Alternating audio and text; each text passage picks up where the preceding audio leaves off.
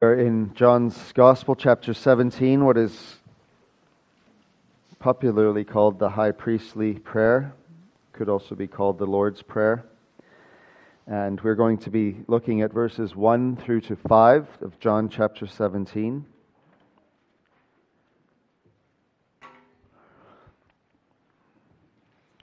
When Jesus had spoken these words, he lifted up his eyes to heaven and said, "Father, the hour has come. Glorify your Son, that the Son may glorify you, since you have given him authority over all flesh, to give eternal life to all whom you have given him.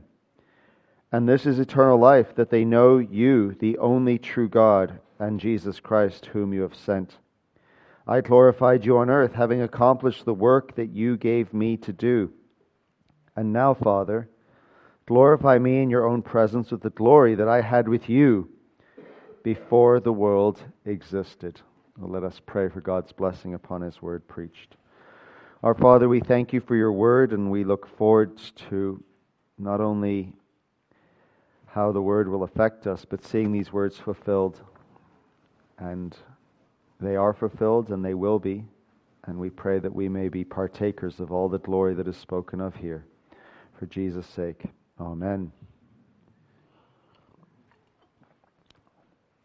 This is a very special passage to me personally, because there was an occasion several years ago. Some of you may remember, I don't know, but it was when our friend Jed Shep was still around, and I said, "Oh, can you preach?" This is early in the week. "Can you preach Sunday night?" And he answered affirmatively, and so I came Sunday night, walked in, and he was sitting right around where Doug and Kathleen are sitting. I'll never forget. And I said, "All right, so you're up tonight?" And he looked at me and laughed. And I was like, "What are you laughing about?" He says, "No, I didn't think you were serious." And that's because Jed came from a church where the consistory has to send an official letter inviting one to preach. And if you know me, that's not going to happen. If I say, "Hey, can you preach Sunday?" I mean that. And so he looked at me, I looked at him, and I knew he wasn't going to get up here and preach. So I rushed downstairs and thought, okay, what can I come up with in a few minutes that will not cause a riot in the church? And so I chose John chapter 17, verses 1 to 5, because I basically thought these words preach themselves. They are the sum and substance of the gospel, of what the Bible's all about, that even if you haven't fully prepared all week, you can say something about John chapter 17, verses 1 to 5. And really you are being drawn into what is called the inner sanctum. You are being drawn into a place that is extremely rare in the New Testament. If you look at the amount of times we note Christ praying, they are frequent. But when you look at the amount of times we see Christ praying, you don't often actually get the words that He prayed to the Father. You get the fact of the prayers to the Father, but you don't often get the words. There's a sentence here and there, but generally speaking, you don't get to hear what those words were. Well, here is something that is extraordinary. It is out of the ordinary in terms of what the New Testament affords us. It is a look into what Christ is saying to the Father. And this is called the high priestly prayer, because these words, theologians have said, are a copy of Christ's eternal priestly intercession. So what is Christ saying in heaven right now? These words give you insight into that. J.C. Ryle actually called this the most remarkable chapter in the Bible for that very reason, that you have the eternal Son speaking to the eternal Father with the bond of the eternal Spirit joining them together in these words. Philip Melanchthon, the German reformer, preached 41 sermons just on John chapter 17, and he said, "No voice has ever been heard or ever will be heard like this prayer offered up by the Son of God Himself." There were some theologians who said they dared not to actually preach on John chapter 17, and John Knox, before he died, had his wife read to him John 17, because it was the place where he first cast his anchor. That is to say, where he first came to know the Lord was in these words. Now, what makes these words so remarkable? Well, you will notice that everything that is ultimately significant about the Christian faith is highlighted even in the first 5 verses. There's more, but everything that is significant can be found here. So Jesus is lifting his eyes to heaven. This is a way in which he is not denying that God is everywhere present, but it is a way in which he is seeking to acknowledge that God is in heaven. He is the Father of heavenly lights, from whom every good and perfect gift comes. And so from heaven, God is able to bless. And what is Christ seeking? He is seeking a blessing. Notice the words that he uses. Father, the hour has come. Now, those words mean simply this, that in the course of his life, when they were seeking to arrest him, such as in John chapter 7, his hour had not yet come. What is John saying as he highlights this theme throughout the gospel? He is saying that Jesus has an hour, and that hour will come. It had not come, but it will come. And when it comes, it means that his life will end. Jesus, knowing that his hour has come. His life was always a perpetual Gethsemane. That is to say, his life was always lived in the reality that he would one day die. There was never a moment, as far as the Son is concerned, where he did not know who he was, why he came to earth, and so on. But until this point, he was the most secure person in all the universe in terms of his life.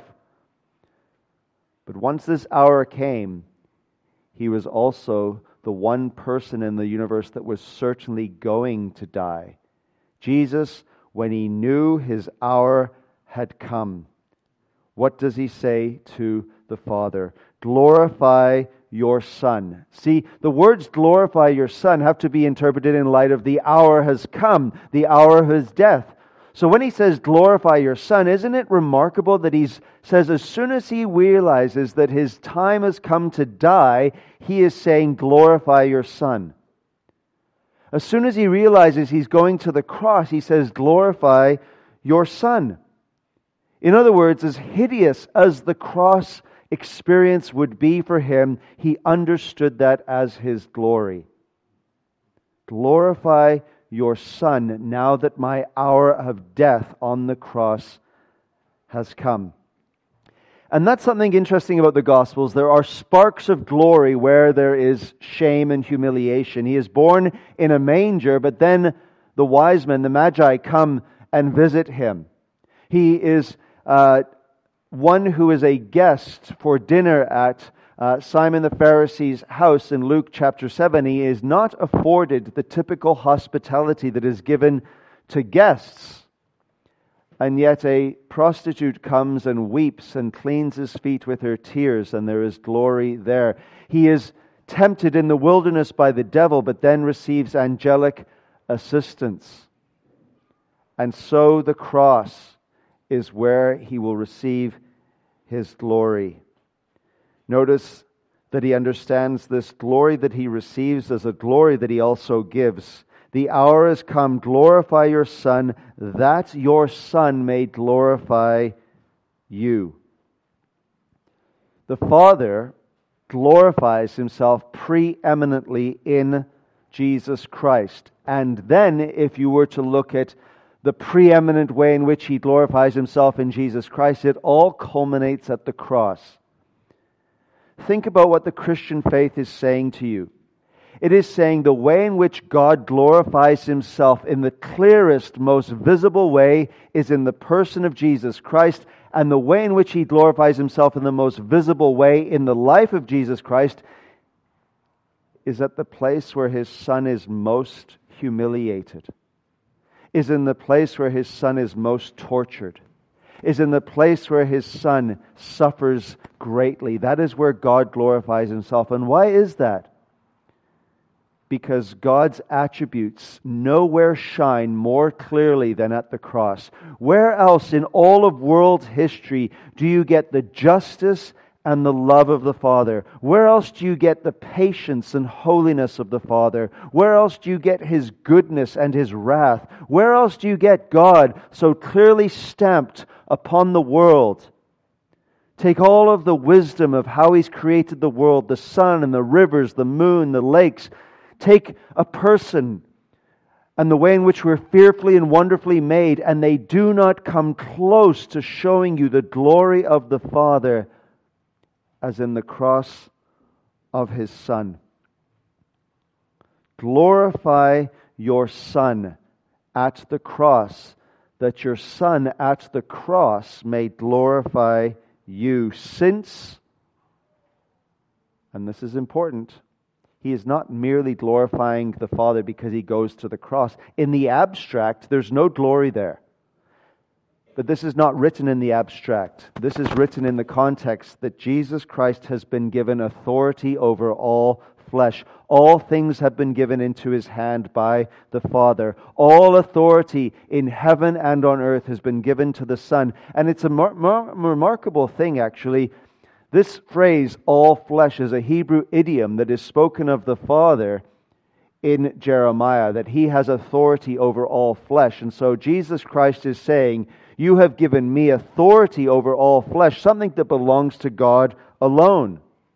In Jeremiah 32, verse 27, behold, I am the Lord, the God of all flesh. Is anything too hard for me? Is salvation too hard for me?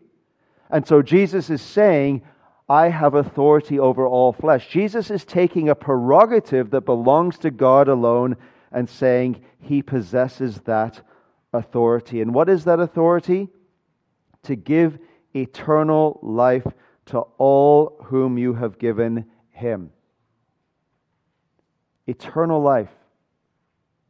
That eternal life is something that we will one day experience. And it will be an eternal life whereby after 1 billion years of your existence, you will only be experiencing the first day. In Psalm 90, a day is like 1,000 years, and 1,000 years is like a day to God. And that's just a figure of speech because He's eternal. That will be true of you in heaven. A day will be like 1,000 years, and 1,000 years will be like a day. There's a book, I'm sure you've all got it on your bookshelves at home and read it. It's called Your Best Life Now. What? It's a bestseller. And why wouldn't it be a bestseller? Who doesn't want their best life now? And the answer is me. I don't want my best life now. Are you kidding? I want my second best life now, but not my best life now. It's just, if you fail at the title, you know there's a problem. Think about that. You don't need to open it. Your best life now, if this is my best life now, I don't want to know what my next life will be like. I think I'm going to write a book, actually. The elders are going to give me a few weeks off. Your Worst Life Now. 3 copies sold. My mom, my wife, and Katie. They'll ask for it for free, so. What is God saying here? To give eternal life. That's the glory of the gospel. That there's a sense in which, yes, our life now is good. All things work together for good. And we are filled with hope and joy. But the small beginnings of what we've been promised now do not compare to the eternal life that is offered by Christ Himself. This is eternal life to all that you have given Him. That is all of His people. And what is this eternal life? That they know you, the only true God, and Jesus Christ whom you have sent. What is eternal life? I love chapter 17, verse 3. When you go to a place, let's say a crazy place like the Philippines, go to the Philippines, and I did a conference, and they all come up with me with a book, and they want you to sign the book, and I go, no, I just can't sign a book. That's silly. It's kind of gross. You don't just sign a book. You have to say something that will be like, may God bless you and keep you, or may you have a faithful life serving the Lord, and then you put a Bible verse in, at least I think you should, because then they're going to go and look up that Bible verse and you can redeem the signature. And John 17:3 is the verse that I typically like to put in a book, because I want people to go and see that this is the sum and substance of their Christian life, to know God and to know His Son. That's what Christianity is all about. To know God. Not just to know about God, not just to have some intellectual pursuit of theology, but to know Him in such a way, and this is a Hebrew way of speaking, to know Him intimately, to know Him fervently, to know Him passionately, to know Him in a way where it's not just knowing about Him. I went we have a couple in our Surrey church, Tuningas, and he's an older minister. And I went over Thursday morning, and he wanted to chat, and the next minute I'm having egg on toast, and his wife gluten-free, so the toast was actually quite nice. I need to remember it's from Safeway, and it's good bread and all that. And we're having a nice time, and we're talking, and then as we're leaving, he takes me into his office. He's like, I need to thin down my books, and I says, actually, I've got too many books as it is. But then he had a package arrive from Amazon, and this Amazon package was a copy of Augustine's Confessions, which has been newly translated for 16-year-olds. That was the idea. And there's a story in the introduction behind that. And this book, actually, we haven't had the grads come up, so it won't be next week, but hopefully the week after we can order this Augustine's Confessions. That's the book you're getting. It's for 16-year-olds. No surprise. I know you want the check in the book as well. Yes, we'll give you your check. But if you don't read Augustine's Confessions, and may I just say this with the apology for sounding slightly legalistic. I know you shouldn't say that from the pulpit. You have to read Augustine's Confessions. This is a man who knows God.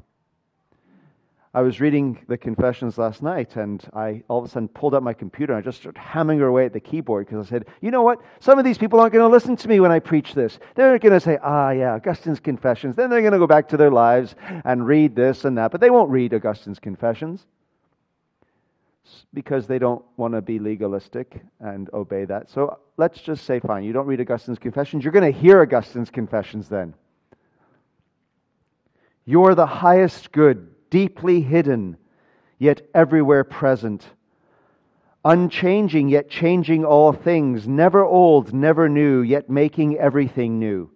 Ever active, yet ever at rest. Gathering all things to yourself, yet never in need. You seek, though you lack nothing.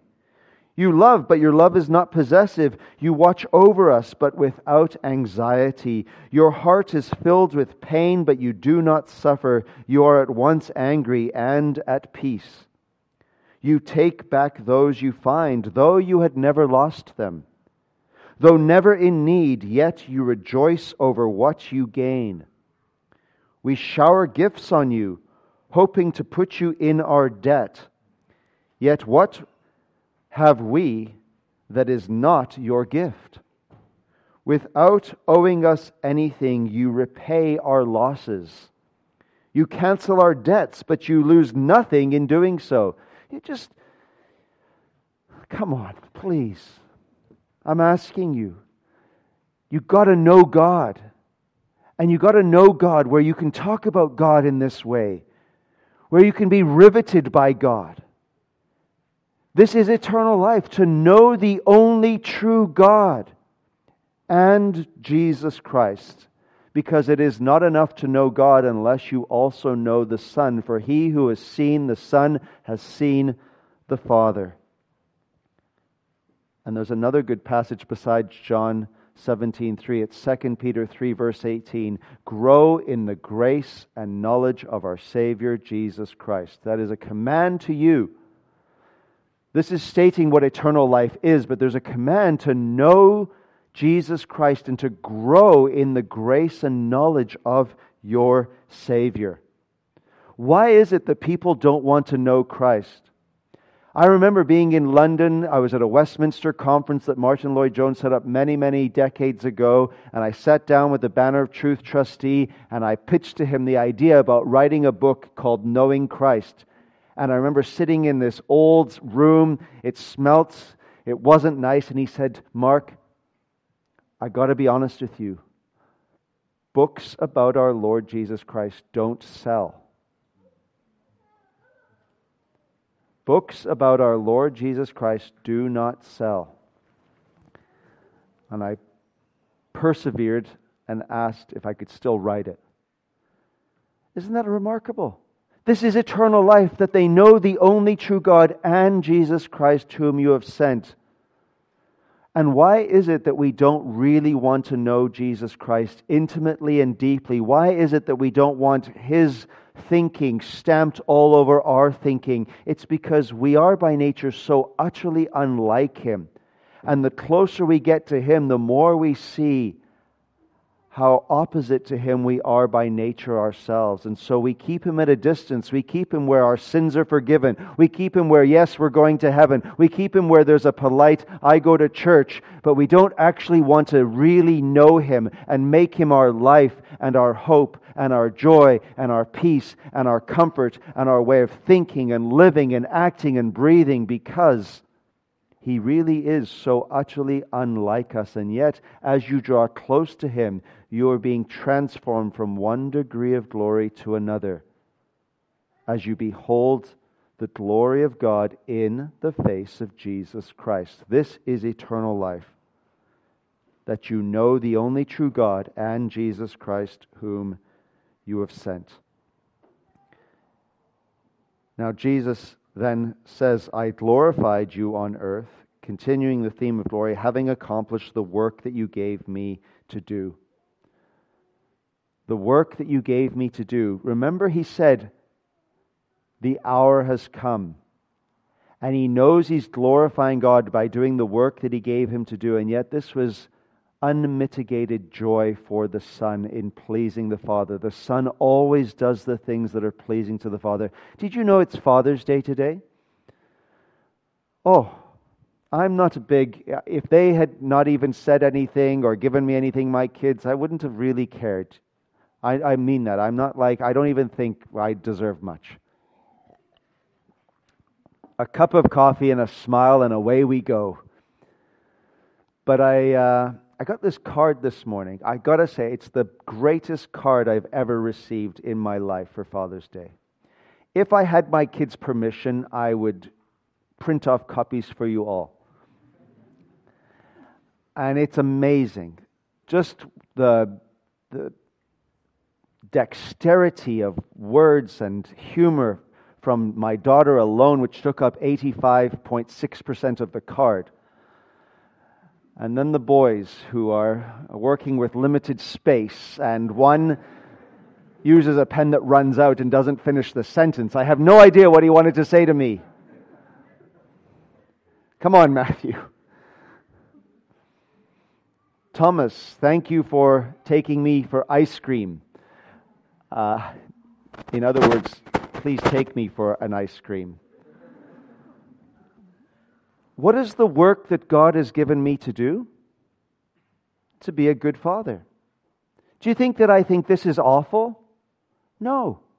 Are there difficult things about being a father? Yes. Were there difficult things for Christ about doing the work that God had given Him to do? Of course there was. But when you recognize the work you've been given from above is to be a father, to be a mother, to be a friend, and that you're doing God's work and that you can glorify God in doing His work, you realize God is not a hard taskmaster. God has given you a work to do, and it's meant to be for a Christian a joyful work, a work where Jesus can say here, I have glorified you. I have brought glory to your name by doing the work that you have given me to do. And I do not doubt for 1 second that there was a lot of joy in these words beneath all of the obvious pain of what they would mean for Him shortly thereafter.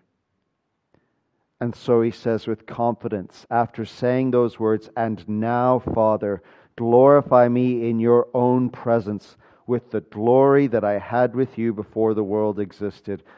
My friends, these words you don't even know what to say. I now understand a little bit of why some dared not even to preach on this, because you go back to Isaiah, we read it earlier, chapter 42, verse 8, that God will say, I am the Lord, that is my name, my glory I do not give to anyone else. And Jesus has the effrontery to say, glorify me in your presence with the glory that I had with you before the world began? Is there a more startling claim to divinity than these words here? Later on in Isaiah 48, verse 11, for my own sake I do it, for how should my name be profaned? My glory I will not give to another.